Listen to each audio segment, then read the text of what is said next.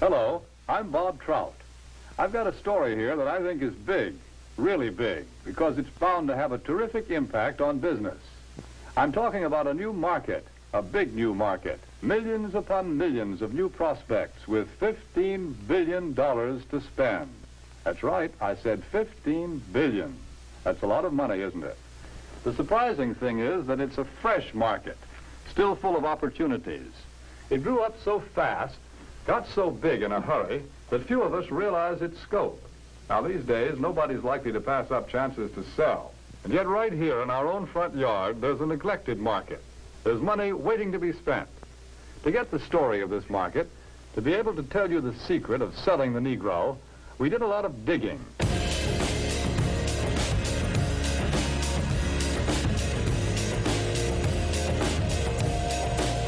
Could it be just me? What up? Want to welcome you all back to the Socks and Sandals podcast, where society, culture, history, and religion collide, and we unapologetically discuss our worldviews. It's your guy, Emmanuel. I'm back in the kitchen. I'm whipping it up. And today's episode is brought to you by Mr. Ok's Essentials. This is where the love and the vibes are. Mr. OK specializes in making amazing candles that truly set the vibe. They are made of 100% soy wax with a wooden cedar wick. There's no wax that contains paraffin. There's no cotton wick. You don't have to worry about burning a petroleum byproduct in your home or office anymore. They have different scents, man. There's Empathy, which is dope. Belvedere was one of my favorites. Bachelor Pad, I'll never buy that one just because I can't go back to those days. I'm happily married with 2 kids, but there are some bachelors out there. Go ahead and set the mood, set a cohesive vibe for your home. You know what I'm saying? So, also there's body butters. I use the body butter. It's amazing. It's just, you only need a little bit and you will just be shining and just glowing all day. There's the soap. I haven't got the soap yet. I need to get the soap. They got the soap balls popping off. You understand? So 100% natural ingredients, man. 100% black owned, 100% vibes and love poured into every product. Now, go to the website, Mr. Ok's Essentials. Type in the promo code SOX, SOX, and get 10% off your order. Okay? So once again, go to MrOKsEssentials.com, and in the checkout, type in promo code SOX, SOX, to get a 10% discount. Show your support for the podcast and get a discount. You know what I'm talking about? So hope y'all enjoy. Let me know how you like it. Let me know how you love it, better yet. Basically.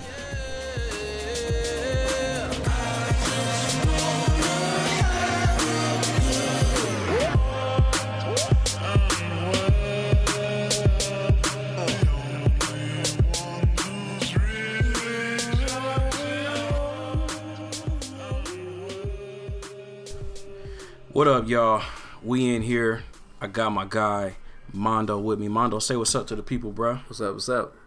Man, the day that we're recording this, it is Wednesday, April the 3rd. I'm not sure when this is gonna come out, but just for context of part of the conversation, we'll let y'all know.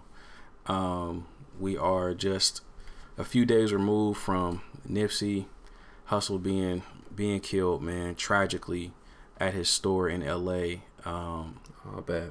Yeah, just terrible, bro. And yeah, you actually was the one that texted me that, bro. Like, I remember it was like 4:54, if I'm not mistaken, and I think that's when you text. I woke up from a nap at like 5:01.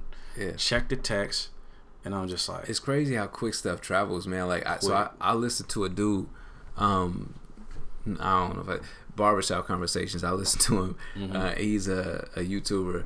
That just be talking about boxing stuff, and he lives in LA, and he's a big dude with real estate and all that, so I'll be listening to this stuff. Yeah. And because he's out there and he knew Nipsey, or he had met him before and all that, like, he had just posted something on his YouTube real quick, and I was like, oh shoot, and then he just said, yo, this happened, we don't know no details, it just happened. And that's when I texted you, because I know you a big fan. You know, before all of this, I know you a fan. I mean, to be honest, I wasn't that big of a fan, but like, I've always respected him. Yeah. Like, always. Yeah. So I had sent it out like, yo, this is crazy. And that was before we knew anything. And of course, you know, everything came out afterwards, which is unfortunate. Yeah, and then like after I seen the text, and it was like I checked the TMZ report or whatever, it was like 5:33. You know, it was just like Nipsey had been pronounced dead. I'm just like, yo, that's like, that don't make no sense, bro. It is crazy. I know like there's only so much they can say like on the, but it didn't sound good from the start. Whenever you hear somebody got hit 6 times, like, and they said he got hit in the head, I was just like, dang, man, that don't sound good at all. But yeah, just prayers for his family, and prayers up. Yeah, bro. All of his fans, and just all of his people, man.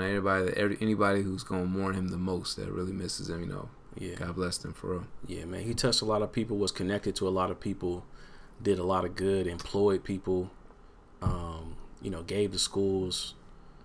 Just, man, absolutely, he did a lot. He did a lot for his city. A lot for his community. It sucks that this had to happen like the day before they said he was supposed to meet with the LAPD to try and come up with some ways to reform, relationships amongst the gangs and stuff. Like, you know what I mean? And then to I don't know, to lose your life before that over some BS is just bad, Yeah, bro. Just the fact that somebody would take his life, man, over some like just a silly altercation. Yeah. Like it wasn't nothing serious, bro. Yeah. It's never that serious, man. I think, hopefully, I don't know, I mean, we get more and more lessons each year, but hopefully it's a lesson to, a lot of people that, 5 seconds can affect the rest of your life. You know what I'm saying? Like, it's never that serious. It's never that serious. Never. Walk away, do what you got to do. You know what I'm saying? Whatever you got to do to cool out, whatever. But just don't throw away your whole life and ruin the life of so many people over something that really doesn't matter. You know what I'm saying? Yeah. Like, it's just bad on so many levels. But yeah, I mean, it seems like that goes without saying, but like you got to say it. You got to say it, man. But with that being said, man, rest in peace to Nipsey. Mm-hmm. Gone but never ever forgotten, man. His legacy is gonna live on for sure, bro. Most definitely. Yeah. So, as you all heard in the intro, we have a very interesting conversation that we're gonna get into. Yeah. The clip came from a video that was made in 1954.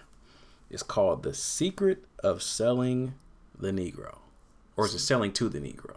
I think it's "Selling to the Negro." Is it selling the Negro out, or no? It could be a little bit of both. But okay. It was basically a marketing video put on by the government to encourage white business owners to sell to this new market, this new burgeoning, flowering, budding market that was coming out of nowhere. Okay, supposedly. So speaking of us, like the product, like yeah, okay, yeah, like we were the product. Like, hey, this is great for America. This new market, this new group of people. So it's like we weren't a part of America, but we just happened to just show up all out of nowhere, and now we like mean something to America. Yeah. So it's almost like now that they're human, let's capitalize. You know what I'm saying? Let's make some money, people. Now that they're human. It's just, I don't know. It's funny. Word. So we're gonna run through some clips. We're actually gonna run through basically the whole presentation. And so let's go ahead and get into that first clip. Yes, this is the market we're talking about, the new Negro family. Their name is Wells or Wilson, Smith or Brown or Alexander or Breen. They live in Chicago, in Atlanta or New York, in Detroit, St. Louis, Los Angeles, any one of 1,000 cities and towns. All over the country, families such as this are enjoying new prosperity. They have new interests, new standards of living, a buying power they've never enjoyed before. Wow. That was informative, wasn't it? Oh, what a way to start. Am I black enough? Because he didn't say my last name. Should I be questioning my car now? Like, the funny thing is, he said the first one was Wells. That's like my, that's Radita's family. Then I was like, dang, he hit him up. That's crazy. That's all bad, man. So in 1954, black people started enjoying a buying power that they never had before. Man, how crazy is that? That's something else, man. It's something else. I like how this is like he really did research about it. Like he knew all the names. Like it's almost like you know, this is the blackest name according to The census of 1954. Exactly, like, you know, I don't know. It's just crazy, man. I don't know. They come from this area and this area. They live in Los Angeles. They live in Detroit. They live in Charlotte. They're turning up everywhere now. Like as if we just came out of nowhere. Bro, they literally just showed up in these cities. Man. I think that's a reality. Like, because this is what happened, bro. White people started seeing black people show up in these cities, and now they're listening to this guy like, hey, this isn't just a phenomenon. This is a real thing. It isn't just happening in Los Angeles, guys. This is happening all over the country. It's not just us. It's just funny to me that it was always a freaking study, even back then. Like even now, like this is very scientific on a deeper level. But oh man, but back then, like it's just, I don't know. Yeah, so bro. many levels. It was. They're always super scientific with it, bro. So there are Wilsons and Jones and Jenkins and bro, stop it. Like he was giving himself credibility by knowing the name. Exactly. Like there's like, hey, I know a Wells. I know a Jones. Hey, this guy knows what he's talking about. You know what I mean? Like the fact that he was an expert. He felt like, I'm just so upset, man. Like this was their expert. Oh man, the great Negroologist. Basically, yeah. But the next clip about the Negro shoppers, bro. This is a good one. Let's get into it. Hello, baby.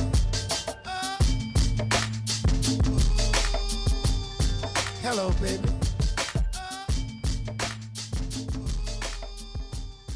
Hello, baby. There are good prospects for practically all types of goods and services. All too often, though, they are overlooked prospects. Why?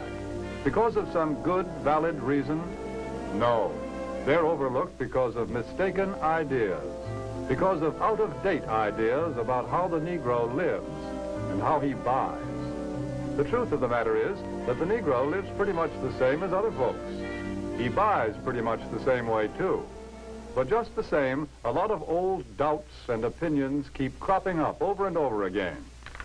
I don't like to do business with Negroes. They're drifters. You can't keep track of them.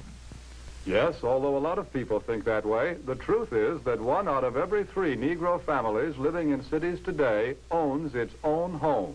That figure comes directly from the United States Bureau of Census. Wow. I don't like working with Negro. Why do you make him sound so lame? Like, I know real authentic racist people.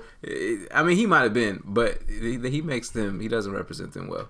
He doesn't? Nah. He sounds pretty white to me. He sounds pretty white, but he just sounded lame. Like, but that was I guess it was 1954. He grew up in the Depression. Yeah, he grew up in a different time, bro. They talked, they communicated a little differently. Man.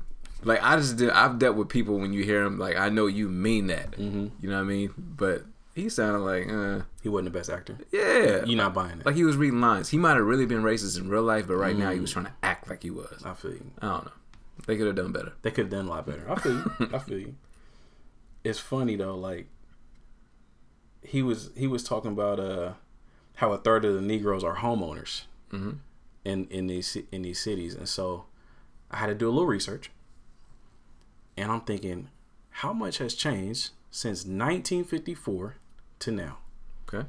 So the census says that 43% of blacks are homeowners. So that's in good. the whole country.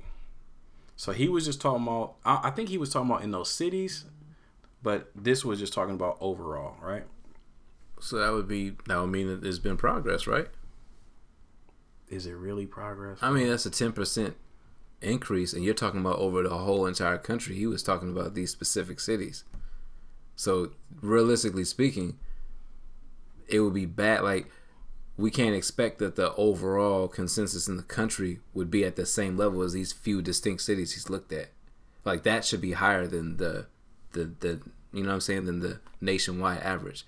If the nationwide average now is even bigger than what it was in these remote, you know what I'm saying? It wasn't remote. There was a high concentration of Negroes yeah. in these metropolitan areas. I don't think it's progressed enough. I'm just saying, like, I think it's pretty trashy. Yeah. Because you got to think, in 1954, so in the 50s, that's when they're taking this information. Mm-hmm. We just came out of sharecropping. My grandfather was sharecropping in the 30s. Mm-hmm. Him and his father. So my grandfather and my great grandfather were sharecropping in the 30s. Yeah. And so it wasn't until like what he's talking about, and like when my dad was telling me, it wasn't until like the Industrial Revolution, I guess in the 40s. I don't really know when that is, but let's say in the 40s, we started moving out the South, the Great Migration. We started getting up out of there and moving to all these big cities with all these steel mills and all this big industry. So that's why they had jobs, and that's why they had steady incomes. And now they're this new market because they don't have to be relegated to sharecropping and making 50 cents a day. Because that's how much my grandfather made. Dang. 50 cents a day. And so, well, actually, he made 75 cents because in 1930, when my grandfather was 13 years old, he could plow a whole tobacco field just like a grown man. And so he negotiated to get extra 25 cents from my grandfather. Now, granted, I know 50 or 75 cents carried a lot more weight back then than it does now, obviously. No. But that's still crazy to hear. It's wild. Yeah. That Caps was making cents a day. Because whatever they was paying us, they was making 20, 30, 40 times that themselves. You know what I mean? Like, true. When I say it carries more weight back then than now, I know none of them were paying $1,500 a month in rent, is all I'm saying. They didn't have they were sharecropping. They were just working to live. Yeah. They didn't have any money. They didn't have no wealth. They didn't have nothing. Yeah. You know what I mean? So that was it, bro. Like, you just work so that you can live on this property. And if you don't work, it's crazy. You're going to jail. You're probably gonna get killed in Jim Crow South. Yeah. So it's crazy, man. Yeah, bro. It's wild. Any thoughts about that clip, man? I mean, the part this is my overall consensus when I listen to the whole thing. We're gonna get into it, but he kind of touched on it in that. Was when he was trying to educate this non-educated white man who just is really iffy about whether or not he wants to engage with Negroes.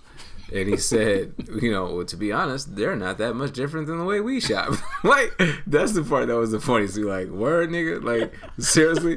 Oh, so we like shit that works, too. Like, y'all, you know what I mean? Like, it's just, I don't know. That's the part that really got me. As if we're, like, some totally different species. Yeah, like, the fact that was a revealing, like, that was a revelation to them. Like, and they really had to describe that. It's funny because there's money involved. Well, it's always about money. Yeah. But because there's this big business involved, now they have to market our humanity. Man. Like, that's the saddest part about this. Like, hey, they're just like you. So, it's ridiculous, obviously, but man. And just the idea that they knew that it was a fresh, new opportunity to monetize black humanity. Like, you know what I'm saying? Like, we're going to demonize them, still. But in these markets, there's benefit to letting people know that they're human, Yeah. They're just like us. We can, I don't know. Word. You got to follow the money. Yep. That's what it is. So let's get into this next one. Hello, baby.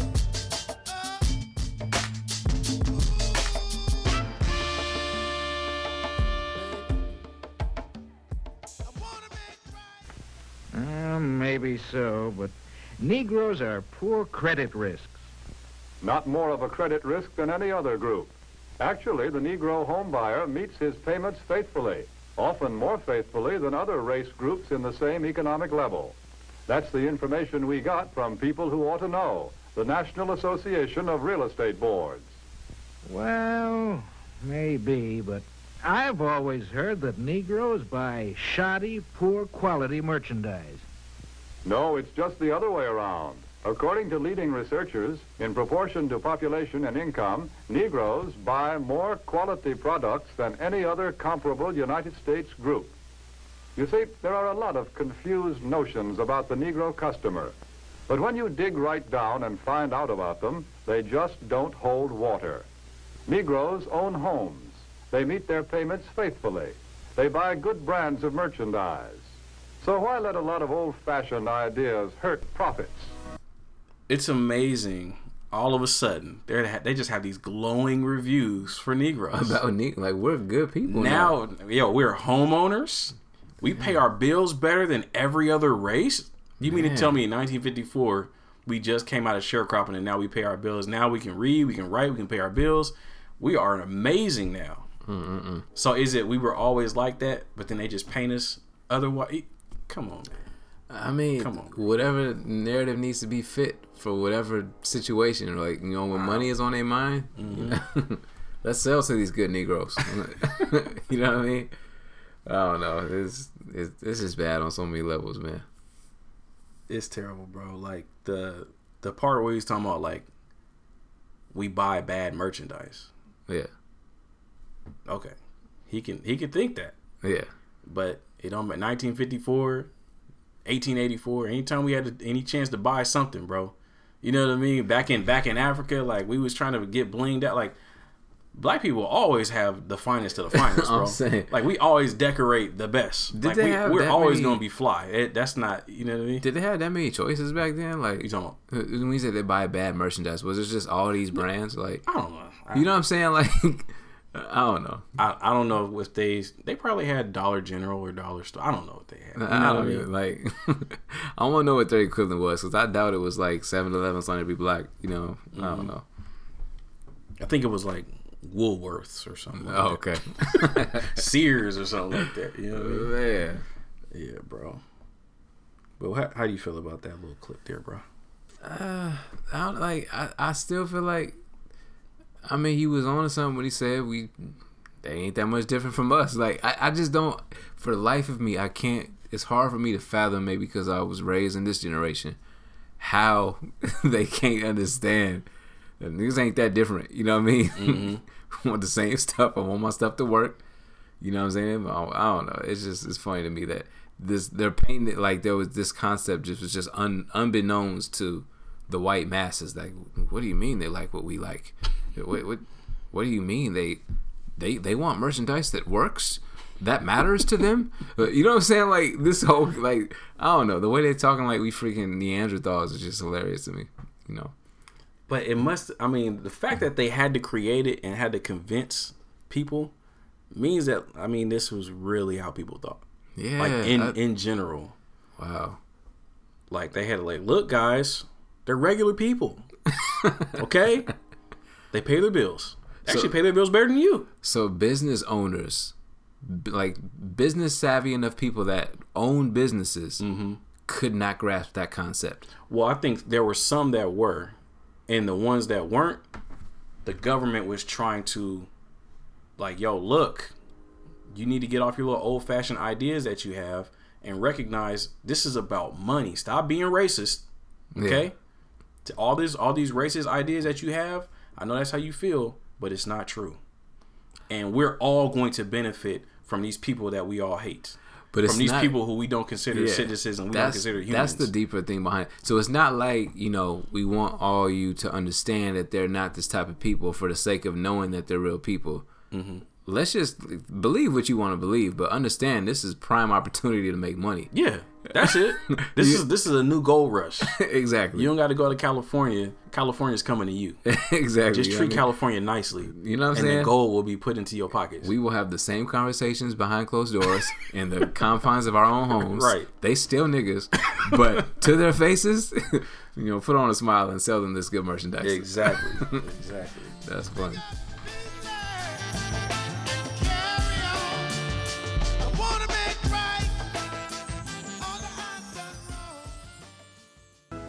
Here is the Honorable Sinclair Weeks, the Secretary of Commerce of the United States.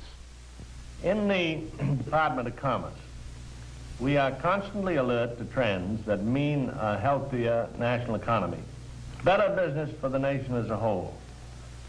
Recently, we have been interested in a rising young market, one that represents a huge potential for goods and services. I'm referring to the new Negro market. The tremendous buying power of this group is backed, of course, by an increased earning power. The average Negro family's income is at a record high. In fact, since 1939, it has increased more than the average income of all other Americans. Just take a look at a few figures. An official Department of Commerce report shows that at least 1/3 of the Negroes living in cities earn from $2,000 to $5,000 a year. Today, the average Negro wage earner brings home a paycheck 4 times larger than the one he collected in 1939. As a whole, the Negro market has a total income of about $15 billion every year. And after taxes, Negro families still have many billions of dollars to spend. Here is a buying power that cannot help but have a tremendous effect on our national economy and on business prosperity in general. When these dollars are spent for a wide range of goods, services, and employment, business everywhere is bound to feel the impact. I'm impressed, bro. I am. I'm impressed with the research, with all the thought that was put into this. They brought out the Secretary of Commerce. It's hard to be brought mad. out the big guns, you know what I mean? It's hard to be mad. I mean, I have a problem with part of his statement. He said, this is going to be better for the overall economy of Americans, like just total. Mm-hmm. He's just talking about white people. Like that's it. Let's just be 100. Like that's it. You ain't got to. Of course, he's talking about white. Exactly. People. So that part was funny to me. But then, he's really breaking down numbers. Like I just hear in my mind, like he's really like trying to please these white folks. Understand, they've got money. They're going to give it to us. You know what I mean? This is an alley-oop. I know. Take when you see them, the same thoughts come to me. But here are the numbers. That Negro has some dollars in his pocket. It's like how he's pleading to these people. Like, please sell them the merchandise. Please help us stimulate this economy. Man, which gets me. We don't want them to shop them on the sale. Come to us. Let them come to us, guys. That is crazy, man. Yeah, that's crazy.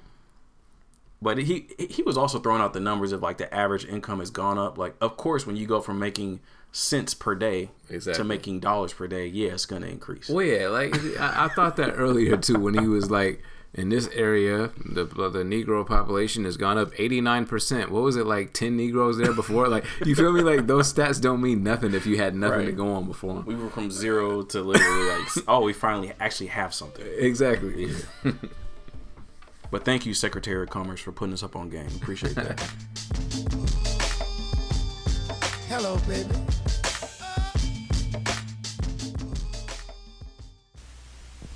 This new buying power has resulted in a class Negro market, a profitable, above-average income group of consumers.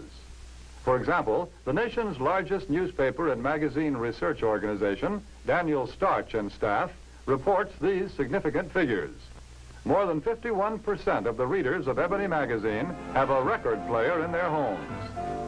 Almost 64% own a television set. And almost 78% enjoy the convenience of an electric refrigerator. It is also a fact, and this is from the magazine The Food Field Reporter, that Negroes spend almost $3 billion a year for food alone. Per capita, they buy more cosmetics, drugs, and toiletries than anyone else in the country. That is a fact. We stay clean. we been clean, bruh. The Negroes buy more soap than us. Yes, sir. We run out because we. Bro, go on WeBuyBlack.com right now. It's all soap, body butter. Facts, man. All the cosmetic supplies, bro. Man, shampoo, everything, all natural. We gonna stay clean. We gonna be shining. Ain't no doubt about that, man. We also have electric refrigerators. What other kind of refrigerators are there? I don't know. I have no idea. Maybe they were powered by steam. Okay, I'm just saying, like, I don't know. He made it sound like most of the time those were probably new back in the 50s, though. Oh, okay. We had TVs. We had record players. See, we was coming up. Yeah, bro. I think they was noticing us have things, and they were like, "Wait, they've got things, but they didn't get it from us. Like, we need to be making money. If they can buy anything, they need to be paying us." Right. Yeah. You know what I mean? Yeah, man. They was trying to funnel that money to themselves. Man, the fact that some of these old crusty white men back then had the foresight to realize how important this was for a future economy for them. You know what I'm saying? Like, I don't know. They always studying though, It's crazy, man. They always trying to find a come up. So we've always been the come up though. But I feel like times have changed so much because now, see, there was no relationship with black people back then, like between them and us, really. So they had to. Stuff was so divided that he had to plead to these other white folks that, please understand, they got money. If we just treat them halfway right while they're buying stuff, we can make money. But now that I think about it, now that you say that, wasn't there still segregation in the 50s? Or no? It was, the schools were desegregated in 1955, I want to say. Or 1954. When the Brown versus the Board of Education was in 1950. Was that 54? 54, I believe. Yeah. Don't quote me, but I think that was. It sounds about right. Yeah, I know the Little Rock Nine. All that happened like 1954, 55, one of them years. So this is the beginning of desegregation? Is that what you're saying? It's around the same time. I feel like there was still white only and black only stuff, because in the 60s there were sit-ins, right? Yeah. And Rosa Parks, she sat.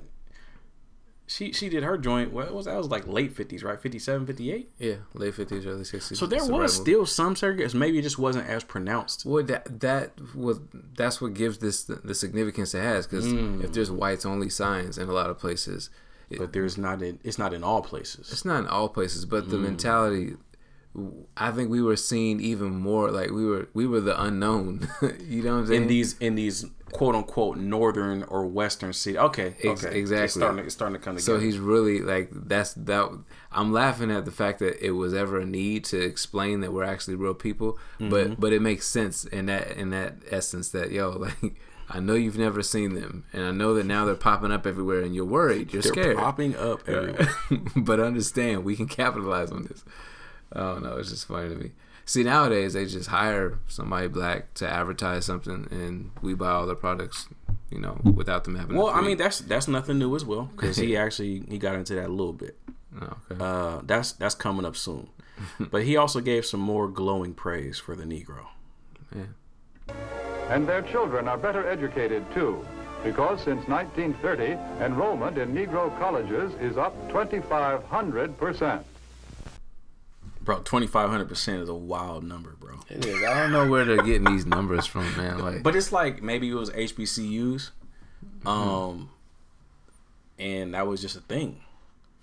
And I guess if they're talking about this in 1954, 1939, Industrial Revolution starts, so people now have money to send their kids to school. So now that we have a chance to go to school and not live on the plantation sharecropping, everybody's getting their education. And so it's one of those things where it's like, it's an overcorrection. Like, the number never should have been as low as it was. That's why it shot up 2,500%. So instantly. Yeah. I just like how it's weird to me how all the stuff that was going on with us in the South, like these people here that are in these areas, we were of no concern at all whatsoever. But the moment, like literally the moment when they realize, we could actually make some money off of these niggas, then now, like you mentioned, we're these great Negroes who are so close to how we live. You know what I'm saying? Like, I don't know. It's so weird to me.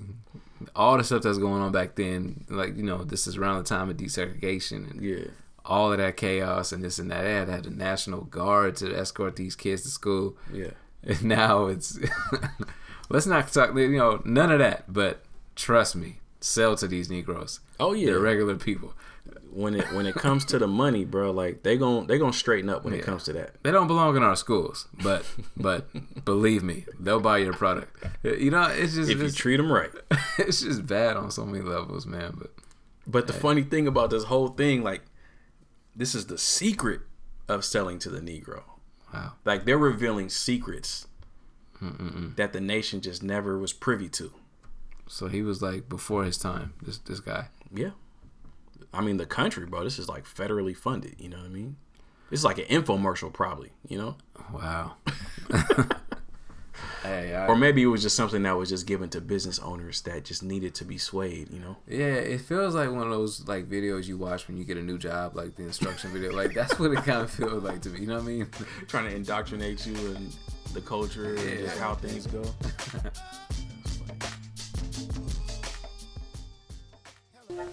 Since 1940, in San Francisco alone, the Negro market has increased by 89%.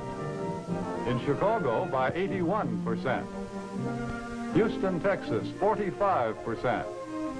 Philadelphia, 50%. The impact of this new buying force is so tremendous that actually in 14 major United States markets, a product cannot be number one without Negro support. A product must have the backing of this big new buying power to be a leader in the field. What do you have to sell? Chewing gum or cars? Toothpaste or transportation? Whatever it is, here are millions of prospects. Now, as trash as the propaganda is, I believe that statement is not as, I don't know how true it is today because I don't really know the research, but we do drive trends and we do, we set trends. And so like, if we are a huge buyer of something, it's going to be a leading, brand or leading whatever the case might be. Like, we help sustain so many brands and so many companies with no loyalty to us. But if we love it, everybody's on it. I don't think he meant that we were setting trends in that manner. No, he wasn't. He was just saying, he was literally saying. I think he meant trend, like this could be a trend in sales. Like, you know what I mean? Like, well, no, he was just saying, like, for a company to be the top of its class and just to be the number one seller, it has to be backed by the Negro. Like, that's what the statistics were showing him. That there's enough black people that whoever capitalizes on that market is going to succeed. Is going to win the race. They're going to be the most profitable. Yeah, so like the companies, what he's trying to say is, look, there's companies out there that are already marketing to these people, and those are the top companies in whatever category. Yeah. So if you want to get like them, you better market to the black people because they will buy. Yeah. Yeah. Yeah. And I feel like today, it's kind of the same way. It is. Or no? I mean, it really depends. You don't see it. It depends on the brand, I think. But yes, I mean, he's not lying. No, he's not. What about? So let's start with fashion. Let's say like shell toe Adidas. They was like the trash shoes for Adidas at one point in time. But then when Run DMC started rocking them and they made a song about it, then it became the number one shoe. I think the number one shoe company right now is Adidas, and that was because, well, maybe not now because Kanye has ruined his reputation, but Adidas had like rows, their stock had like quadrupled once they signed Kanye and they put out his boost, and like that just, they was out of here. But that's different though. That's what I'm saying. I don't think he was speaking to that. See, Run DMC wears the Adidas or whatever. Hip hop culture blows up, and everybody wants to do what they see on TV. Right. This is way before all of that. This is just, all right, sales are trending for the companies that are succeeding. They're selling to these niggas, right? They're marketing to them. Yeah. And then the marketing is converting. We need to learn how to sell to them just to utilize, the fact that they're here, that needs to profit us. Yeah, no, I see what you're saying. Yeah, as opposed to like, But yeah, nowadays especially because we dominate in so many, as it deals with entertainment and athletics and all that, and what better way to brand all these different products, So it's a whole new landscape now. I feel like even more so, it's easier for them to sell to us. But it's just kind of strange how like because they use us to market. We're an obvious minority though. Yeah. Like we're 13% of the population. They've been saying 13% for a long time. Like I don't know what it actually is now, but I feel like people have been saying 13% for the past 20 years. I mean, it might be right. I don't know, but that's as far as right now, I don't know what it was back then. It might have been more, it might have been less. I don't know. Yeah. It probably was more back then, right? Because there weren't as many immigrants, so there was like, we might have had a bigger piece of the American pie, so to speak, when it comes to people. Yeah. I don't know though, because there was obviously there wasn't as much mixing up to that point. You know what I mean? Because it was like you had to really, really be about that Romeo and Juliet life. If you Romeo, you know what I'm saying? Like y'all had to just want to struggle if you was gonna do that. So now I feel like there's just definitely more black folks now, but I don't know. There's definitely way more cultures now too. So yeah, like we would have probably been like the only minority at a certain point, right? Yeah, we was like, well, yeah, I don't know. I don't know what immigration was like back then. I don't think it was. It definitely wasn't what it is now, or what it was like post civil rights struggle. It wasn't like this melting pot, as people like to call it now. Yeah. I don't think. Yeah, I can't really speak to that, so I don't really know. Maybe, but I would assume that it wasn't as welcoming diverse then. Yeah, because at that point in time, they were just dealing with black and white. Yeah, you know, whites only. But it would literally say black, so or no, it would say colored. It would say colored. But so colored was any. Us. It was talking about us, but like basically anybody that so that could still apply to, Jamaicans, immigrants, Haitians, Dominicans, they're black, Hispanic. Well, they're black in America. That's what I mean. But they don't see themselves as black. That's what I mean. So forget what they word to the white folks, they black. Exactly. You got color in your skin. You black. You never seen like police brutality just end when they find out, oh, you're Jamaican? Oh, I'm sorry. We'll get back in your car, sir. You have a great day. Booyaka. Like, you know what I'm saying? Like, never. Let's hear the opinion of men who have spent a lifetime studying the buying habits of customers the world over. Here is what sales psychologists have to say about selling to the Negro. The secret of selling to the Negro is expressed in one word. That word is recognition. Now, there's nothing unusual about that. People want to be recognized. They need recognition. That's basic in all of us. But perhaps because he's had so little of it, the Negro needs even more. He needs to feel important and appreciated. This need is a very real and important one. It shows up even in many of the Negro's shopping habits. Anyone who sells or wants to sell to the Negro customer should know about some of these habits. It's getting deep. It's really getting deep right now. It is. They brought the Negroologist out. Man. He's done years and years of intense research. I want to know what did their research consist of? Like, did he, you know what I mean? Like, I don't think I'm going to play that part of the clip. I might play it, but like, they were saying how they set up cameras in different shopping areas and just observed where the Negroes shopped, what brands they bought.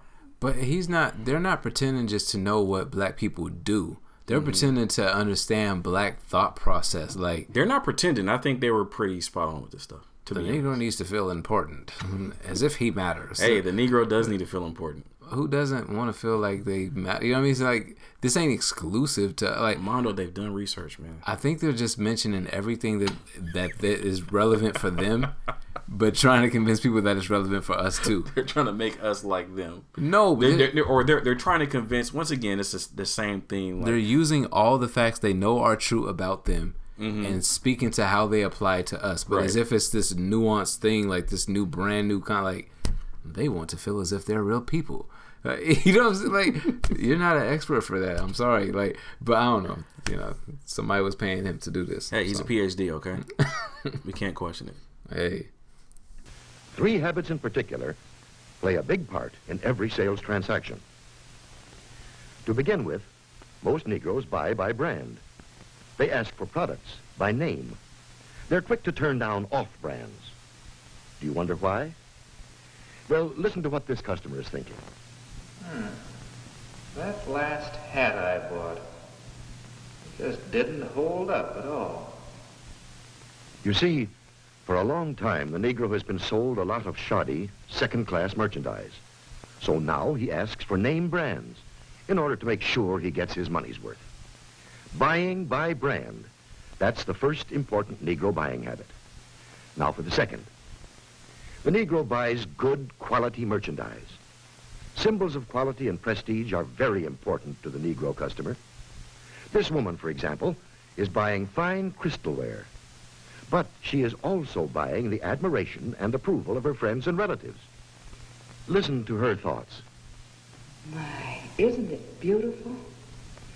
I can hardly wait to show it to Sally and Joan. It's a well-known fact that many Negro customers are influenced by the opinions of others. What their friends may think of a certain item often decides whether or not the sale is made. Facts upon facts. No. No. How is that not facts? I refuse. No. Bro, Negroes do love a good brand name. This Negroologist is not going to convince me. Listen, do we like brands? Okay, but you gotta put this on a scale. we're not. Man. This is not any more so than white folks. Everybody. I think black people are more drawn towards brands, bro. Look, and he mentioned, I have not met the Negro who went back to lids and was like, hey, this, it just didn't hold up. I don't, you can tell the curvature on the front of it now. No. What Negroes was he dealing with? Mondo. Don't question a Negroologist, bro. I'm just saying, like, there was some new niggas in 1954. This is different now. I understand. In all seriousness, though, we still are heavily influenced by brand names. We used to get clowned as a kid if you didn't have brand name shoes on, brand name clothes. You was always looking for that label, and the bigger the logo, the better you thought it was, bro. Yeah, you couldn't have no fake polo. Like we are drawn towards brands, bro. Yeah. I remember the little homie might do it for a Gucci belt, bro. Listen, a Louis belt. I'm sorry. Is that what Drake said? You will know better than I don't even know, man. All right, my bad. I don't listen. Yeah, I could kind of say it. But there was a certain, you got to look at different age groups too. As certain things matter to you when you're of a certain age. I remember, I don't want to say, oh no, I ain't gonna like thank the funk. I got made fun of because I had a FUBU shirt that was really Fruit of the Loom. When you look at the tag, and I feel bad that my parents subjected me to that. You know what I'm saying? But wait, first of all, how did that come about, bro? Because the kids want FUBU. I think my parents didn't understand the importance of really having it be name brand. Yeah, they just figured it's on a shirt. All the kids want it. They're with I remember there was a little R under the FUBU. You know what I'm saying? Like, yeah, that's how you could tell it was fake too. Man. But and you look at I didn't even know. I wasn't up on. First of all, who looked at the tag on your shirt? Who found that out? I don't even remember. Man, somebody had pointed out. Somebody was breathing, and it was all bad. It was like, nigga, it was all bad. But maybe this might prove your point somewhat because I went to I went to Buckman, right? Which is like a performing arts elementary school. It was kind of diverse, but it wasn't like a black school. One went to Fernwood. Mm-hmm. So all these niggas from Irvington. Yeah. So they knew, man. They pointed out real quick. Real quick. That's fake. You see the little R under.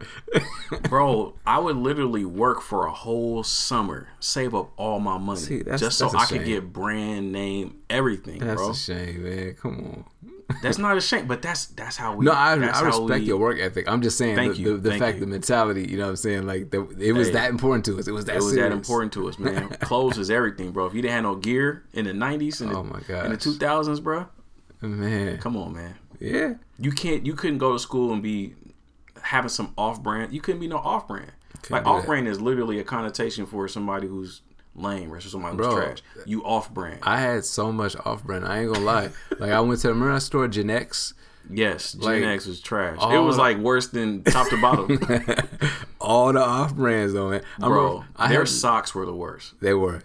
All of them. They were so itchy, bro. Just like scratching up your legs, bro. I had this shoe. Like my parents, man. I shout out to them because they saved a lot of money buying me clothes.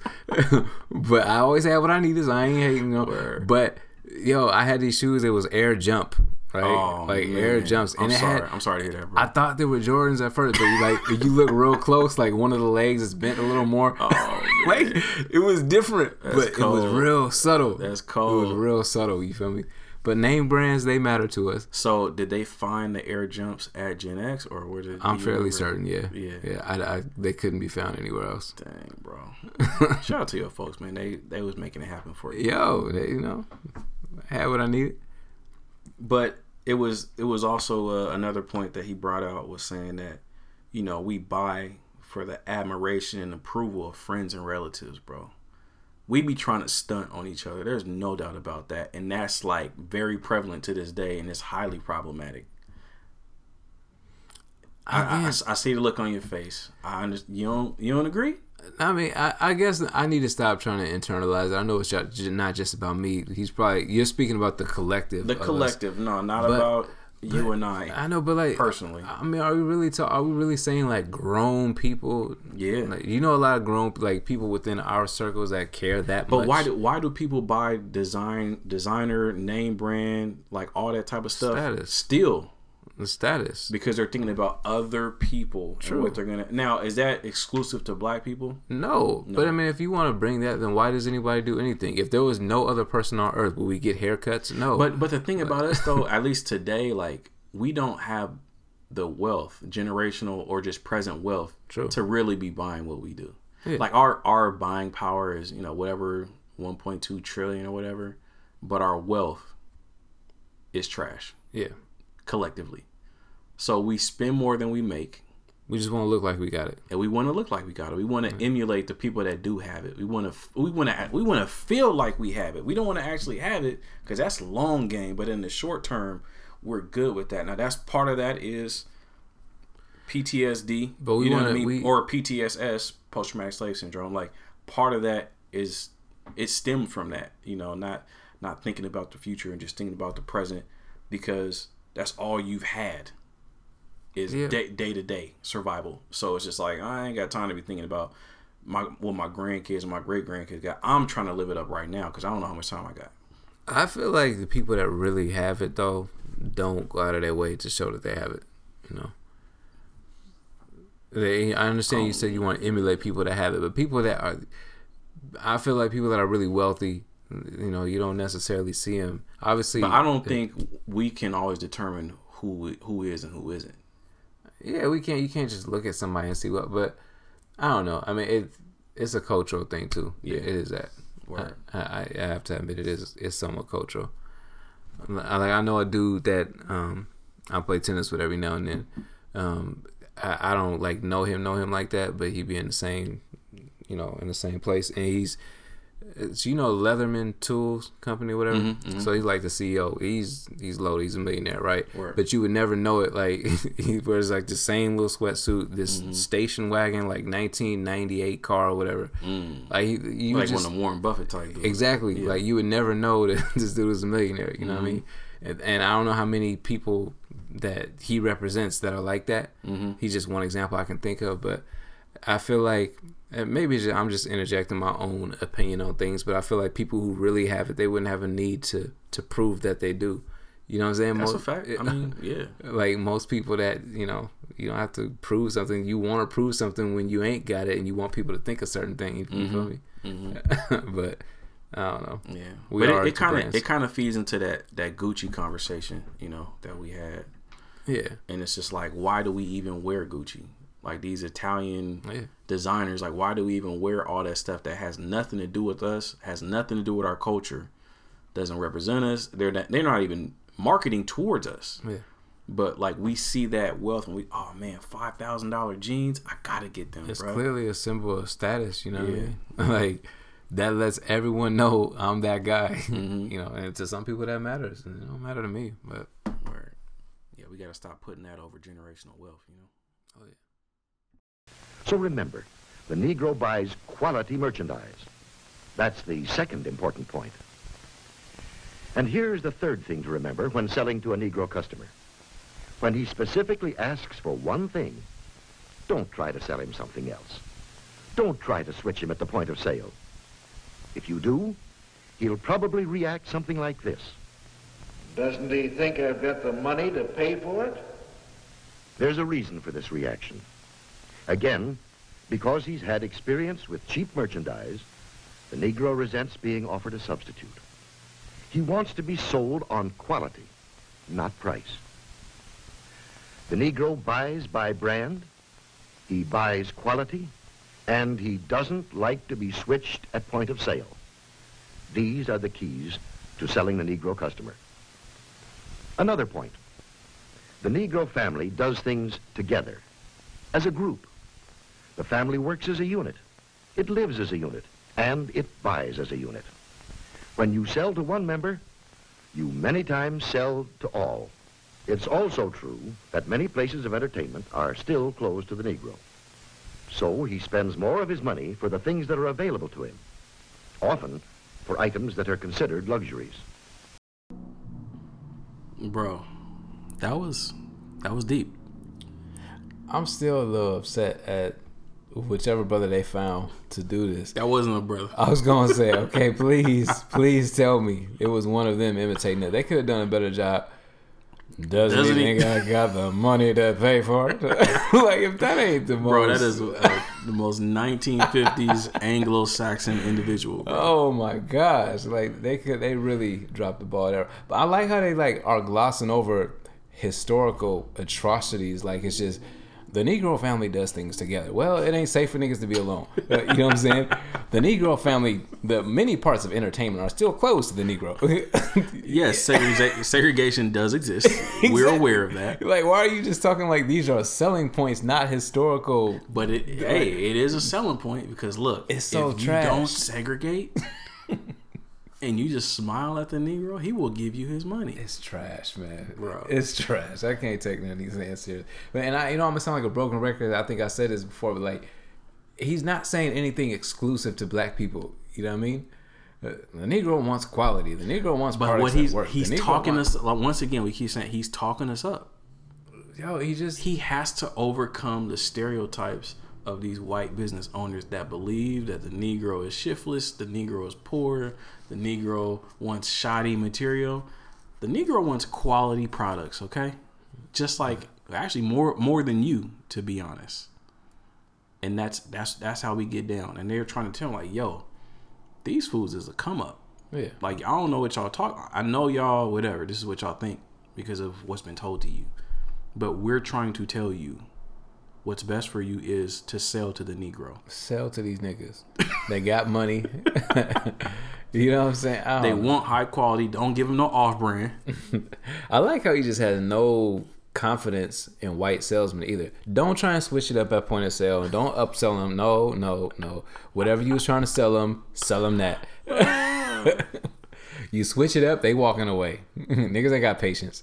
I just like, yo, man, there's so much to dissect with what he's saying, but I don't know. I guess you sell to one, you sell to all. Man, that's the part that's funny about it. Like, I like how they're speaking of the Negro. Like, they're just one of us. Yeah, you know what I mean? Like, whatever is true for this one Negro. It's so businesslike, bro. But I don't know, man. Like, it's the more and more I listen to it, it's just like, yo, these cats really had to have like an infomercial. Yeah, like they had to lay it out, bro. There was work put into this. I want to know like the man hours it took to come up with this whole thesis. You know what I'm saying? Like, it's in depth. Like he sounds like a scholar of the times. You know. Well, he's just a spokesperson, but the Negroologist, that one dude that they had talking, you know, he's the one that probably put all the information together, and they just kind of synthesized it and like put it in a sales presentation. Wow. So he put a little sales flow to it, you know, and so they didn't think to get like an actual black person to just, you know, talk about things that are important to him. No. The Negroologist knows best. Oh, okay. Yeah. Oh, I just want to know because they know us better than we know ourselves. Exactly. Yeah. Exactly. I just, you know. So that was still true back then. It was more true back then. Yeah, it's always been true according to the white supremacists, for sure. Okay. Yeah. But wait, there's more. Oh my goodness. It gets worse? It's just more of the same. Okay. But let's check it out. Another trait of the Negro market is the fact that it is a pre-sold market. We know that the Negro buys by brand, and he buys the brands that he knows something about. Where does the Negro buyer get this information? We know that Negro customers are turning more and more to the publications that are tailored specifically to their needs, that give them the news and the information that they want to read about. Many leading businessmen and companies already know this. That's why so many of them are taking this direct, sure route of reaching the Negro customer. The vice president of advertising of the Gruen Watch Company, for example, says this. In many important cities throughout the United States, Negroes are important customers of the credit jeweler. Therefore, it seemed that Ebony magazine would be a very important advertising medium for us. We would say it was very well received, and from our viewpoint, a very successful campaign. From the Remington Rand Company comes this statement.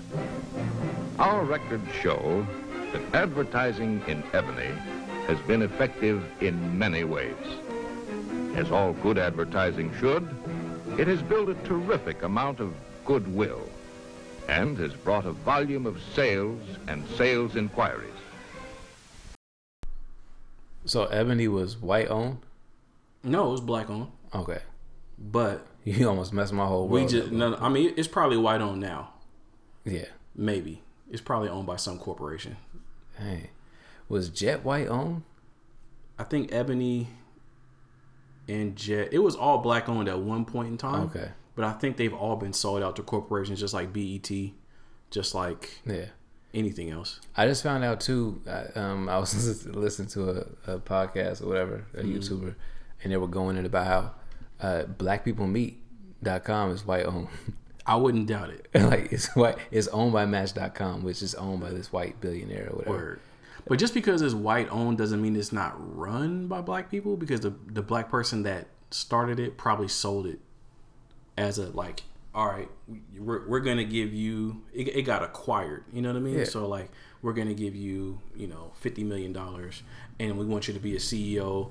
So if it's still run by a black CEO, like the founder, then it still has its original essence, for lack of a better term. But then like, they can kick that dude out, and then they could put a white CEO in his place, because it's it's owned by the parent company. So he still got his money, but it could be fully run by white people, for sure, But the essence of it is it's made to profit white people. Black people meet? Oh, that's just another example of it. But, well, no, I mean it will. I mean, it'll definitely profit white people, because there is a white owner of a corporation that whoever bought it out, probably some rich white dude, for sure. Oh yeah. There's no difference from everything this dude is saying and stuff. Like, I feel like, how can we pander to black folks and take their dollars? We've taken everything else from them in this country. Now they got a little bit of stability and money and so forth. Mm-hmm. Let's take that too. It was predatory. Like, they were definitely preying on us. Like, oh shoot, these niggas got money. You know what I mean? At one point is they should never be able to come up at all. All right, now they're okay. Inevitably they're coming up a little bit. Let's find a way to capitalize on that so that we come up even more off of their come up. Mm-hmm. It's constant. It's just it's bad, but.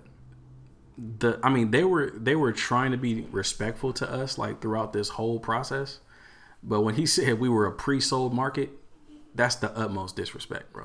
Yeah, that's like, yo, it's a wrap. You know what I mean? You see them, you and Ebony, oh, it's a wrap. They're gonna buy everything that they see, and they believe everything they see in Ebony. Wow. It's like, oh man. Wow. But it be like that, bro. Like, when we don't have no options, and like that's all that we had. Yeah, you gonna get swayed. Like, oh, did you see that? Well, yeah, I don't. That's why I have nothing negative to say about the black folks that was of the times. Because it's hard for me to say I would have done any different. Like, I'm not. I can't promise that I would have had the foresight to be like, oh, they just pandered and this and that. Nah, I probably would have been shopping at Ebony too. You know what I mean? But just looking back on it, you just see how trash it is. But yeah, it's not surprising. But it's like, to this day, man, like, we still fall for stuff like that. You know how many people was rocking Nike just because Colin Kaepernick got signed? And Nike was now like I know you weren't one of them. But there were a lot of people like, yeah, Nike is my symbol for change and my symbol for black power. It's like, brother, you have no friends. These corporations do not like you. They like making money from you, just like these people did in the 50s. Like, they see us as a come up, and I hate when, I don't say I hate, but like, it just, when people think that companies really care about their best interests, especially when they're people of color, especially when they're black people. Yeah. Like, why would you believe that? But like, what has told you, just because they said it, like, they're rocking with you because you are of monetary value to them in some way.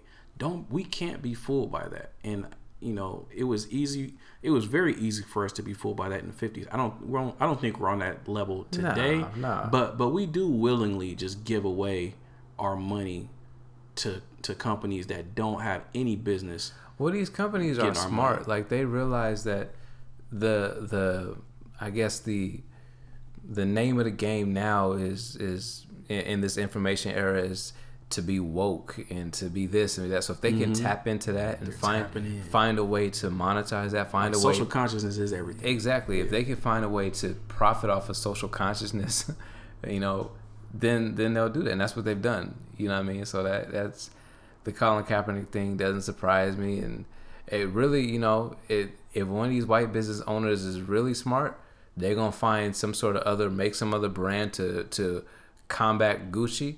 You know what I'm saying? And act like it's black owned and take our money. Put a black face on it, but it's still white owned. You know what I'm saying? Like then, you know, and I wouldn't put it past people. Like, but look, you don't even have to say that it's black owned. They just want black designers. Even Spike Lee and them, they was just like, yo, Gucci need to get some black designers, and they need to get some black people in leadership. And if y'all do that, then you know, I'll ease up off the strike. It's like we don't even want black ownership. Yeah, that's weak. That's, you know. I don't understand why you want to be part of the club so badly. Like, I feel like if don't nobody want, like, I'm gonna make my own club. Like, I'm not just like begging for acceptance. Like, you know what I mean? Like, I just need to see somebody that look like me working for you if I'm gonna support you. That sounds so trash, bro. Like, I don't. I mean, people are just taking what they can get at this point. Oh, but why? Like, you don't even. And why would somebody like Spike Lee, like, I could even understand the poor, you know, of us that ain't got nothing, and we need to see that to be inspired. I'm not speaking of me, but just anybody who fits that bill.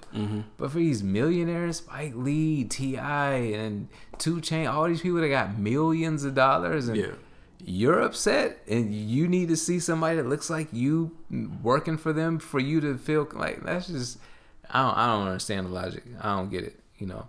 Yeah, bro. Like, as a consumer, like, I feel like we should just ease up off of operating like that. Just straight up, you know.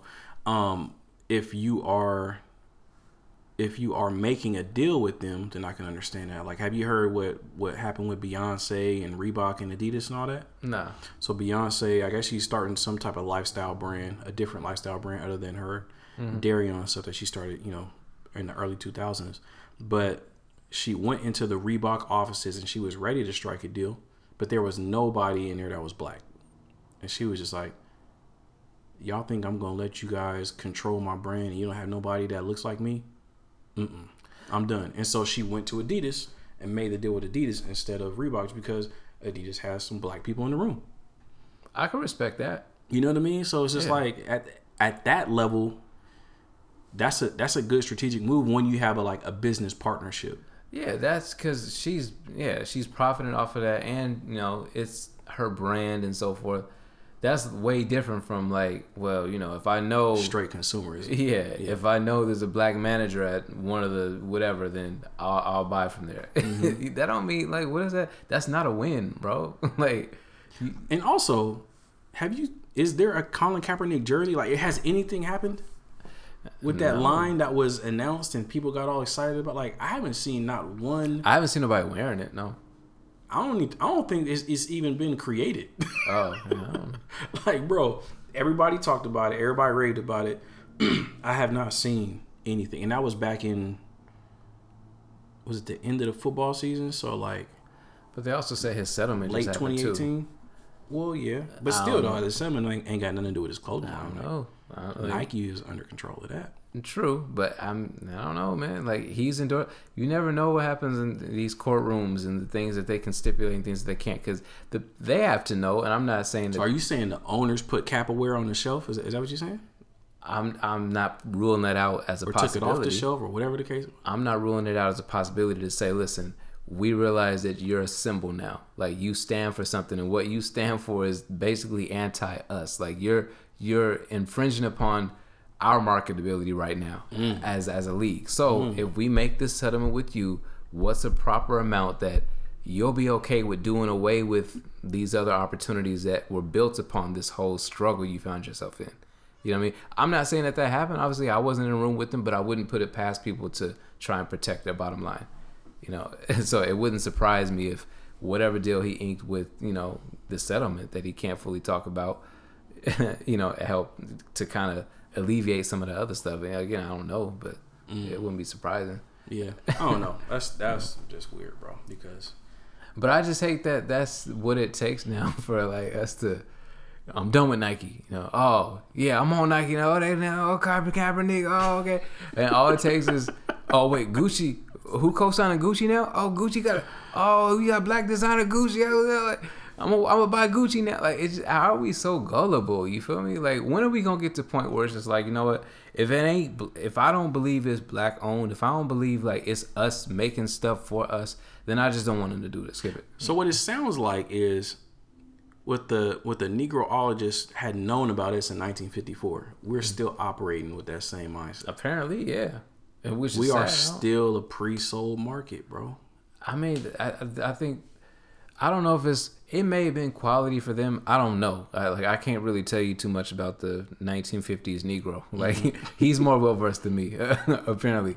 But I will say that I feel like now we have a lot of folks that are really just trying to keep up with the Joneses, and we want to be a part of whatever status, a part of whatever movement, a part of. But again, I don't know if that's something that's exclusive to black people. But since we're talking about us, that's no, keeping up with the Joneses is definitely not exclusive to black people. Yeah. Like, there's no doubt about that. But we do that nonetheless. But yeah, I don't know. Like, I don't know what I guess would be a good way, or I guess an honorable way that I can look at consumerism and not feel like people are being taken advantage of. Well, it would just the good way. I think the way that I see it is cooperative economics. So we buy from each other. Yeah, that's it. I mean, nobody's being pandered to, and nobody, you know. Yeah, I mean, yeah, not being pandered in a negative way, as far as like being pandered to from somebody who doesn't respect your humanity. Exactly. Yeah. Like, yeah, we just buy from each other, buy and sell from each other, and create our own economic whatever, our economic base. So that's the positive version of it, but we're still working towards it. But they don't want that though, and I think there's many forces that are out there trying to prevent something like that from happening. Yeah, you remember Black Wall Street? And nigga, Nipsey, bro. I mean, we don't know, but there was always issues with him doing business over there.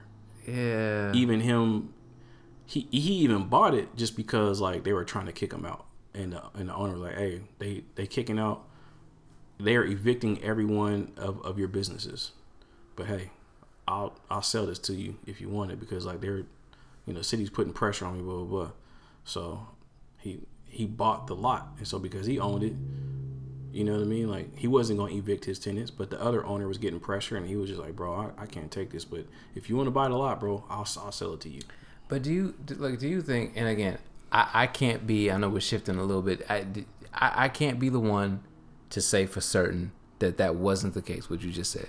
Mm-hmm. Right? It could very well be true. But do you think that there's something to the fact that whenever we see one of ours, you know, die tragically or to gun violence or what have you, one of these rappers is what's most often the case, it's just a juicier story for us, or it's easier for black people to digest if it's on some conspiracy type, the man wanted, the Illuminati killed Tupac, or the Illuminati, it wasn't just that he was gangbanging for a second and he messed with the wrong nigga. Like, it was that the Illuminati knew what he stood for and what he was about to do, and he was about to, bring us all up on our racial uplift ideology and racial uplift. You know what I'm saying? It all comes back, and they wanted to stop him, so they just.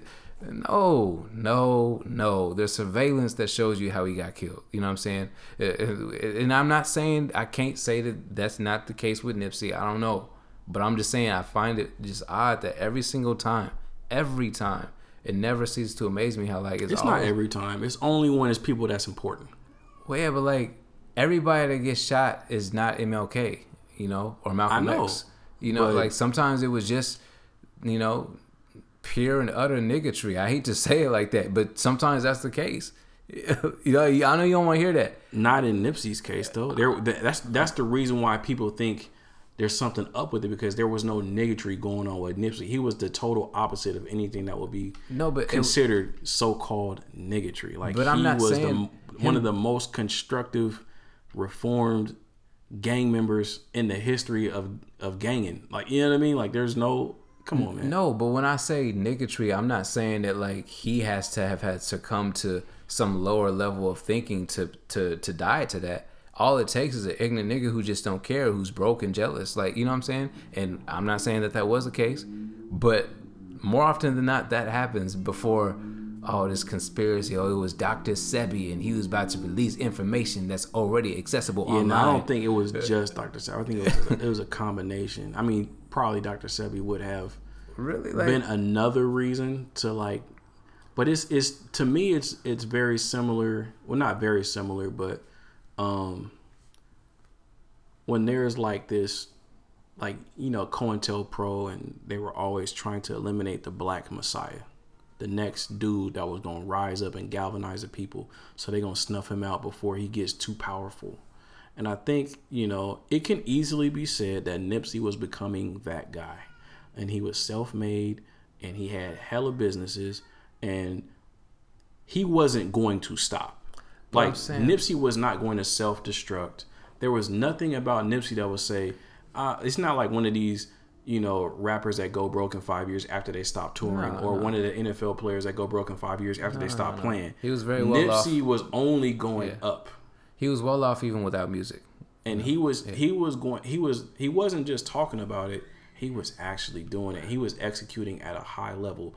If they let Nipsey execute in that for the next 20, 25 years, bro. But here's the thing, you're saying they, like, I get it, but I'm just government saying, don't act like the government don't have conspiracies and that they corroborate. No, I know these things to snuff people out, bro. I know these things. I believe things like that exist. I'm just saying, you know, there's a lot of black men too that are in power that are, you know, more, or that are actually quote unquote reckless and don't care what they say, want to galvanize the people. Like there's other seemingly more obvious targets in my mind. But Nipsey he was one of them dudes that weren't working with them folks whatsoever. He's the only one, like the only one that is unapologetically black. I'm not saying he's the only things. one, but he was on a trajectory where, like, yo, you let this dude independently continue to grow and continue to make the impact that he wants to make, and he don't have no whack deals with no, you know, corporations or no white people. Like, he's putting his people on, and nobody from the other side is profiting. Only he's profiting, and only his community is profiting, and he's galvanizing people together, and he's talking to the police, and he's like really turning stuff around. Like, yo, that's wild to them. I mean, I don't know. I don't. That's not something that's conducive to their system. I hear you, but I don't think that's exclusive to him though. I mean, he's doing great things. I'm not taking nothing from it, but it just seems like there'd be a lot of people on their target list if that's the only criteria. Who else can you name? Name 5 people on their target list that's moving like Nip. I mean, listen, a lot of his business acumen and so forth, we found out about after his passing because you and I found out about. Well, some of the majority of people that know about all the good things. And that's all that matters. They knew that he had influence, bro. Not white people, the powers that be, the white supremacists, the powers that be, they pay attention and they start taking action when you start moving people, when you start inspiring people, and people respond to you. So, and if you're not making deals with them. So if you don't make deals with them, and you're moving, and you're inspiring, and you're doing all these things amongst your community, all the things that, like, no, we want that community. We don't want, no, you're not supposed to flourish. You're supposed to continue to be in poverty, continue to beg for jobs, continue to be on government, continue to be in a state where we control your destiny and you don't control your destiny. We don't want all these people controlling their destiny and gaining financial independence and getting knowledge. No. That's not what this game is about. So the Nick Cannon. This is our game. This is not Nick Cannon working with them folks. He's always worked for white corporations. He's always made them money. He's always done that. And so when you make them money, Nick Cannon or Charlemagne or whoever, they have a vested interest in you. So you can be woke all you want, pseudo woke, and then Nick Cannon go on the show talking about how he loved white women. you see that? You see the video he had with RZA Islam talking about why can't I, you know? And I'm just like, you know, love who you love, be with who you want to be with. Yeah. But Nick Cannon ain't liberating black people like that. He'll say one thing and then he'll do another thing, and it's just like he gonna make money, he gonna give people opportunities, and there's nothing wrong with that. Yeah. And I love Nick Cannon for that. But like, he's not He's not gonna be no revolutionary dude when it comes to like impacting people in a way that's as constructive as what Nipsey was doing. That's what I'm getting at. And Nipsey wasn't working with the folks. Wasn't nobody profiting off of Nipsey except for Nipsey and his family. Self-made. He had trust. He had businesses. He had hella investments, real estate. Like, he was growing at a pace where it's like, yo, this dude 10, 15 years from now, but I'm just powerful. I'm just saying there's other, like, nobody can control him. The dude, I'm not going to say his name on here, but like one of the cats I told you about that I listened to on YouTube, similar story. I mean, he didn't grow up in the street. He actually, ironically enough, is from LA, from Compton. But similar dude, he was, just a teacher or whatever, making $50,000 or less in LA, which is nothing down there, and not even back when he was living like that. But made some smart investments, and now he's a real estate mogul, and he's just owned, like, he prides himself on being a self-made millionaire or whatever, owning all types of apartment complexes and housing, this and that, all through LA.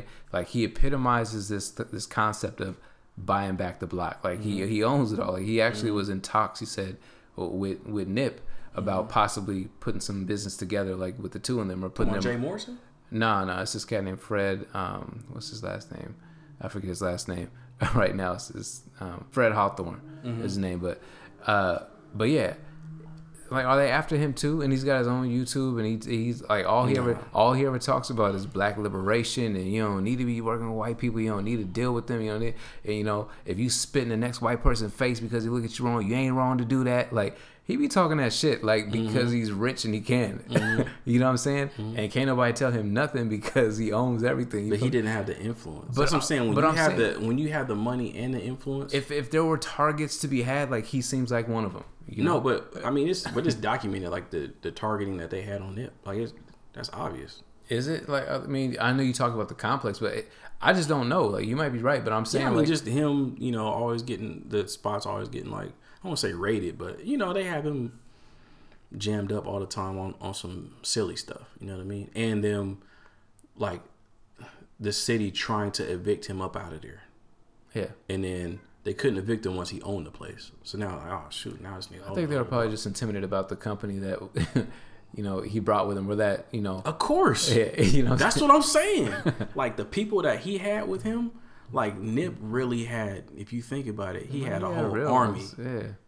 He had an army, bro. Like, with somebody like that can galvanize, quote unquote, dangerous gang members and get them all together. Like, right now, it's a truce right now because of what happened.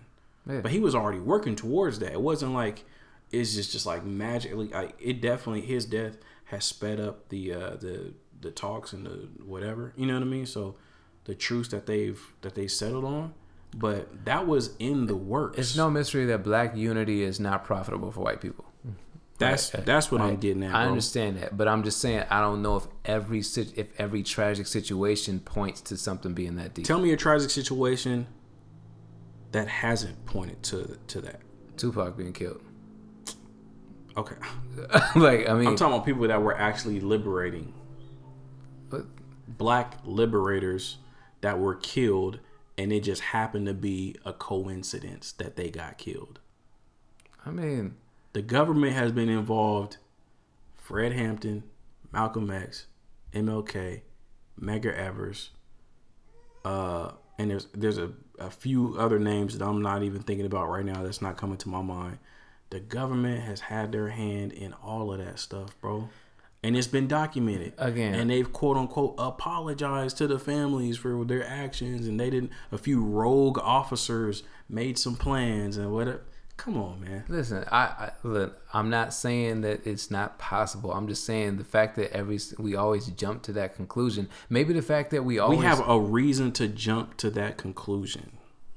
It's not far-fetched, bro. That's what I'm saying. Listen, it's not far-fetched. In an effort to be fair, which, it can only serve to perhaps, I don't want to say make your point, but support some of the stuff you're saying. The only thing about this not the only thing, but one of the things that looked a little bit, I don't want to say damning, but it's just a little fishy to me. Like, okay, this is kind of weird. Is a dude that got shot by him who, like, somebody was pushing this narrative that, he only met up there to give this dude clothes so he could, support, he could look, presentable because he just got out of jail. Yeah. But I heard an interview from DJ Vlad, of all people, in a situation like he always know when to tap into. Vlad is a snitch, but go ahead. He ain't no snitch. Niggas be snitching on themselves on his show. I know he working with them folks. That's what I'm saying. Oh, stop, bro. Anyway, but he actually got an interview with that dude who got shot from jail, right? Mm-hmm. So this dude, and he's telling his story. He's like, I don't even know Nip. Like, he was like, when I went in prison, Nip had to be like 7 years old or something like that. I never knew him, and I've been in prison for 25 years. And that's the thing that didn't make sense to me. It's like, how is this Nip's friend and this dude been in jail for 20 years and Nip is 33? So he's like, people are pushing this narrative, and the reason why, not that I had a problem, like I'm thankful to Nip that he would do that, but it wasn't like Nip came there for that. It was like we happened to be there. Nip happened to be there because he's there often doing things. It's his store. And then when he found out, when the people were like, "Oh, this is a real dude. He just did 25 years," and Nip said, to his manager, to whoever, they're like, "Yo, this dude is good. Take care of him." Like, it was just on some, not like I know this dude. He was like, I just happened to see him. Like, I don't know him like that. Like, we know the same people, and I'm respected, and everybody knows Nip. So Nip chose to take care of me. But it was really just by chance. He was like, I just saw him, and I was actually taking a picture with him, like, because he's a celebrity. Like, everybody takes a picture with Nip. So that's what. So he said, the weird thing about that to me is, one, so there's a fake story that was going out there. I don't know who put that BS out there and why. And it's caught on. Yeah, and it's caught on. Like, what purpose would anybody who's there have to be like, unless they were just like, oh man, Nip was helping this dude, and just over dramatizing something that wasn't, because sometimes you put cameras and people in front of people and they just start saying stuff. So that's possible. But the real thing that had me like, yo, this is weird, is because he got shot. He's a victim. He got shot, right? Then they said that by his testimony, they said that the officers told him that higher ups have told him that he violated his parole by being in contact with known gang members, i.e. Nipsey Hussle. He's like, contact with gang members? I just happened to see this dude at his, I don't even know him like that. Like, I just came to get a shirt. Yeah. So he's, not only is he shot, and I think he's in a wheelchair right now because it hit close to his spine. So I don't know if he's paralyzed, but he said he's having trouble walking and all this and that. Like, they won't let him out. He's still in jail right now. And they're trying to put him in prison, right? They're trying to put him in prison. He has a hearing, I guess, coming up. But he said every officer that he's talked to has told him, look, I agree with you. I'm on your side. I understand. Higher ups have told us we gotta take you in. Like so they keep on saying, like, higher ups are telling him, like, the parole board is saying that this dude violated his parole by being involved with known gangsters when he wasn't involved with nobody. He just happened to be somewhere and got shot, unfortunately. And now he's being taken in and detained, like, as if he was. That's the part that looks weird to me. Like, what? Of course, like, it's weird. The whole thing is weird. That's the part that if there's any element of this that made me say, yo, like, is there something that's trying to be hidden? Of course, like, it's weird. So there's that. So there's that. There's that. So again, I'm not putting it past it. But let's continue. Yeah. Let's continue. So there's that. Yeah. Why did Eric Holder come back and kill Nip? Why didn't he kill everybody? It could be a multitude of reasons, though. Could it not be that he was jealous? You know that this dude is an aspiring rapper. Like, he has a SoundCloud. Why? But listen. You're typically jealous of people that you know and love. You're not jealous of people that you don't know, that you don't have an emotional attachment with. You don't have to have an. Black people don't kill. We don't do no dumb shit like that. What do you mean? Just killing the dude that is building up your neighborhood because you're jealous, just because you're jealous. Not because you know him and y'all was best friends at one point and then y'all wasn't best friends. Not because he smashed your baby mom. Not because he disrespected your cousin. You just happen to be jealous one day, and then you go up there and start shooting everybody, but you make sure you kill Nip. You shoot him 3 times. You go back, you shoot him again. You kick him. Like, you make sure that he's dead. But who said that he was just jealous one day? This is just the one day that he acted on it. And again, I don't know if this is the case, but I'm just saying, just because this is the incident, it doesn't mean that he hasn't been a hater all this time. You don't think there's haters that's like, man, I can't stand this nigga. Every time he come to town, everybody worshiping this dude. He ain't even special, bro. Like, there are those miserable people in the world. Like that person exists. Like, you can't put that past. Those people exist. Bro, if it's not a drive-by, when people do a cold-blooded killing, it's typically because there's a backstory behind it when it's black people. That's all I'm saying, bro. Like, white people would just go and shoot up a movie theater.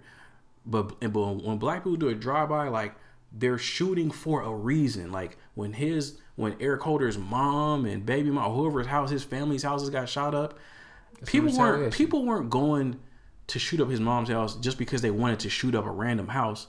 You killed Nip. So we're going to retaliate in this fashion, and that's logical for black retaliation, black passionate crimes, bro.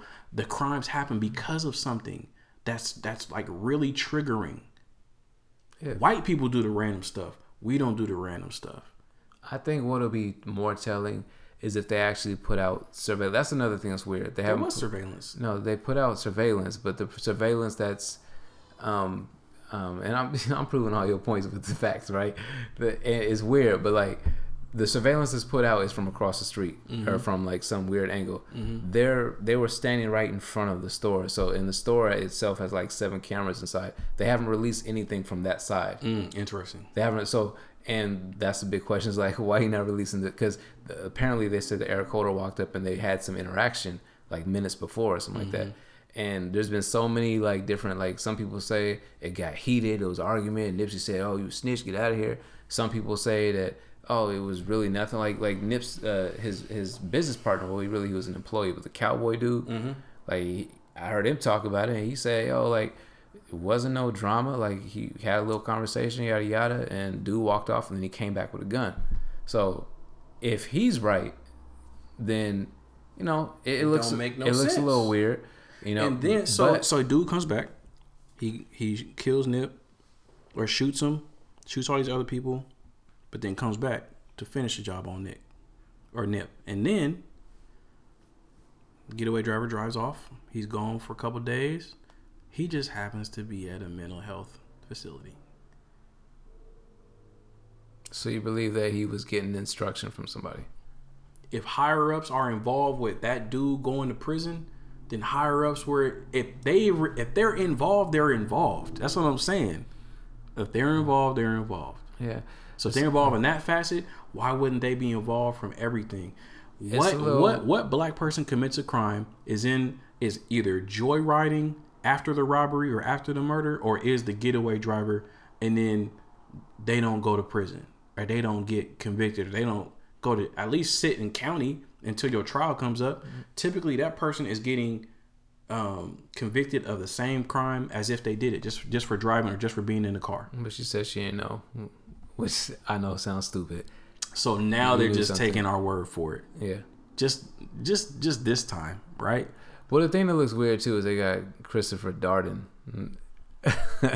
That's the part that looks funny. Like Christopher Darden's representing some random dude in the hood, but like what we said, the same dude that prosecuted OJ. Yeah, same dude that prosecuted OJ, representing this random dude in the hood that killed Nipsey Hussle for no apparent reason, quote on air quotes, and he's like some mentally ill dude.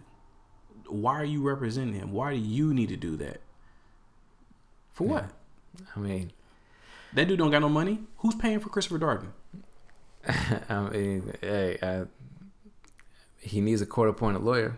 So, so a court-appointed, bro. Everything. What was weird too is because he's strange, not even. I've never known him to be a defense attorney. Like he was a prosecutor. People don't typically just jump to the other side. And the fact that you were prosecuting OJ, which you were working for, certain people in that regard, which I don't want to get this misconstrued. I think OJ did it, so that's different. But this here, there are some weird elements to it. I'm not going to say that there's not. And that's why I'm saying, like, it could be a possibility that some weird stuff, took place. I'm not putting it past that to be the case. I'm more so just speaking about this phenomena that every single time, when sometimes something looks a little more simple than that, we always like dig for something deeper. And to your point, we have historical elements to lead us to that conclusion sometimes, like with the prominent figures in our history that have been subjected to that. I get it. But like I'm saying, everybody ain't, Nat Turner. Everybody ain't MLK or Malcolm X or whomever else. Everybody's not that. Everybody's not, you know, Frederick Douglass or whoever of these, you know, martyrs like Harriet Tubman. Everybody's not that. You know, we see like, and I'm not saying that, you know, please don't get it twisted. I'm not saying Nipsey was just a hood nigga with no depth or anything. I think that he was doing great things, you know. But I just find that every single time, like, and maybe it's like, it's not every time, bro. There's a lot of rappers that have been killed or that have died, and ain't nobody said nothing about no conspiracy. I don't know, man. Like, can you name a bunch that have been killed that we ain't been like, oh, it's a conspiracy with, you know, Mac Dre. It's a conspiracy with. It was a conspiracy with Mac Dre. I heard people say that on YouTube. I heard people go in like, you know what I'm saying, like. I'm not just talking about a random YouTuber. I'm talking about multiple, like a consensus of the black community. Like, yo, we know. You know what I mean? Like, this is definitely ain't nobody talking about a conspiracy with Mac Dre, bro. Conspiracy with Pac, conspiracy with Biggie, conspiracy with, like, I mean, I don't know, like, you know, again, we got reason to think that to some degree, but I don't think it's always that deep. In this situation, it might. I don't know, because there are some weird elements. I ain't gonna lie, but I just don't know what's true and what's not at this point. Without the surveillance being there, you know, without them showing it, and I know it's weird that they won't show it, but. You know, I don't know. It all seems weird. Like, the part that's weird for me is that this dude has a SoundCloud and he's been trying to rap. And other rap, like, you know, Yuck Mouth said, I know this dude. I remember being at shows and this dude would be backstage, like, dapping me up and, you know, yeah, yada yada, like he's trying to get on some kind of way. Like, for all intents and purposes, it seems like a dude that was a struggle rapper that really wanted to get on some kind of way. Mm-hmm. To me, that breeds a jealous mentality. Like, it's not far-fetched to think that a nigga like that could How just many be struggle rappers go out and kill prominent rappers? Not everybody. I mean, obviously, he doesn't speak for the majority, but all I mean is that jealousy seems that it could be a factor in a situation like this. And you're being dishonest if you say that based on those, jealousy probably played no part. Like, it's not possible that it was just jealousy. It's possible, you know. Whether or not that's the case, I mean... I would say, granted, dude has mental health issues or whatever, but I would say the probability of him killing Nipsey purely because he was jealous and he's been around a lot of different rappers. He was jealous on a Sunday afternoon and he killed Nipsey. Yeah, there is a 0.45% chance that's the reason why this man killed Nipsey, because he was jealous on a Sunday. But he also said that from what people say, this dude comes from the same community. He was a Crip too, not a Rolling 60s Crip, but a Crip, and you know, from LA, from that same area. Like, they knew him, they knew each other. Like, this, he was on. I think he would have been like, I think they say he's like 29 or something like that. So it's a few years younger than Nip. Like, you know what I'm saying? You come from the same place. Like, this is a known dude. You know what I'm saying? Like, I'm just saying it don't take a lot to have haters in your own community. You know what I'm saying? Like, whatever the case may be, even if your theory is correct and that this came from some higher up, you can't just convince anybody of that. You got to convince somebody who would be willing to do such a thing, which you would be a hater to do that. You know, I don't know if it's as deep as what people say. That's what I'm saying. And I might be, not that I'd be proven wrong, because I'm not saying that that's not the case, but it just don't look like at face value. And again, there's a lot of other stuff that might come into play that might be like, whoa, this was really set up. But at face value, I'm just like, yo, this don't look. It just looks like. I mean, how many shootings have there been in Los Angeles in the past year? Nah, don't do that.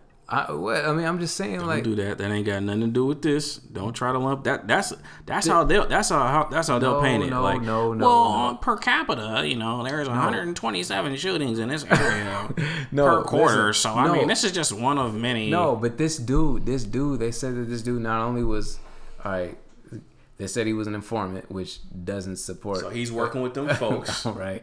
I get that, right? But they also said this dude was a known shooter, like amongst. Like, people in the community that knew him like that. They said, yeah, he's a great little Manchurian candidate, bro. I mean, you might be right. I mean, at this point, like, I don't hope for either. It's just tragic that it happened. You know what I mean? I don't know. You know what I'm saying? I hope that whatever happened gets revealed. But well, yeah, man. There's a few more clips of the secret to selling the Negro, but we get the point. We get the point, bro. We're a pre-sold market. They know us better than we know ourselves. And we're not that different from white folks. Definitely not. Actually, a little bit better when it comes to consumers. Okay. You know, we're more valuable to the system. Oh, yeah. I don't know if that's a good thing that we should be proud of, but no, I wasn't saying that it's like a, you know, not to big ourselves up. Word. But, you know, our value, I mean, we are obviously very valuable, man. And once we understand that and we shop with each other and we do business with each other, I mean, that's what the system does not want for us. That's the key. And you know what? That's the one objection he never had an answer for. He always talked the Negro that wants quality, the Negro that wants to, you know, not feel like you're talking to him like he doesn't have money. The Negro, he didn't speak about the Negro that wants to shop from somebody that looks like him. He didn't speak, like, that didn't even enter his psyche. Now, and actually, I don't know how prevalent that was at that time. Exactly. So I'm saying maybe he just none of them fathomed the day that, you know, black people will own things and have things to sell for themselves, to profit themselves. Maybe not in the North. Yeah. Definitely not in the North. Like in the South, Oklahoma, Tulsa, we know what happened with that. But in the North and, you know, St. Louis and everywhere that wasn't a slave state or whatever, like, yeah, man. In Chicago, that wasn't something that was going on like that. Yeah. We was just working. So do you think, I wonder, just in closing, do you feel like, and not that, you know, celebrities and whatnot can really make up the rule. I hate when people use actions of celebrities to justify, like, the collective of black people. That's stupid to me. Yeah. Because they make up less than 1%. But just to humor myself, right?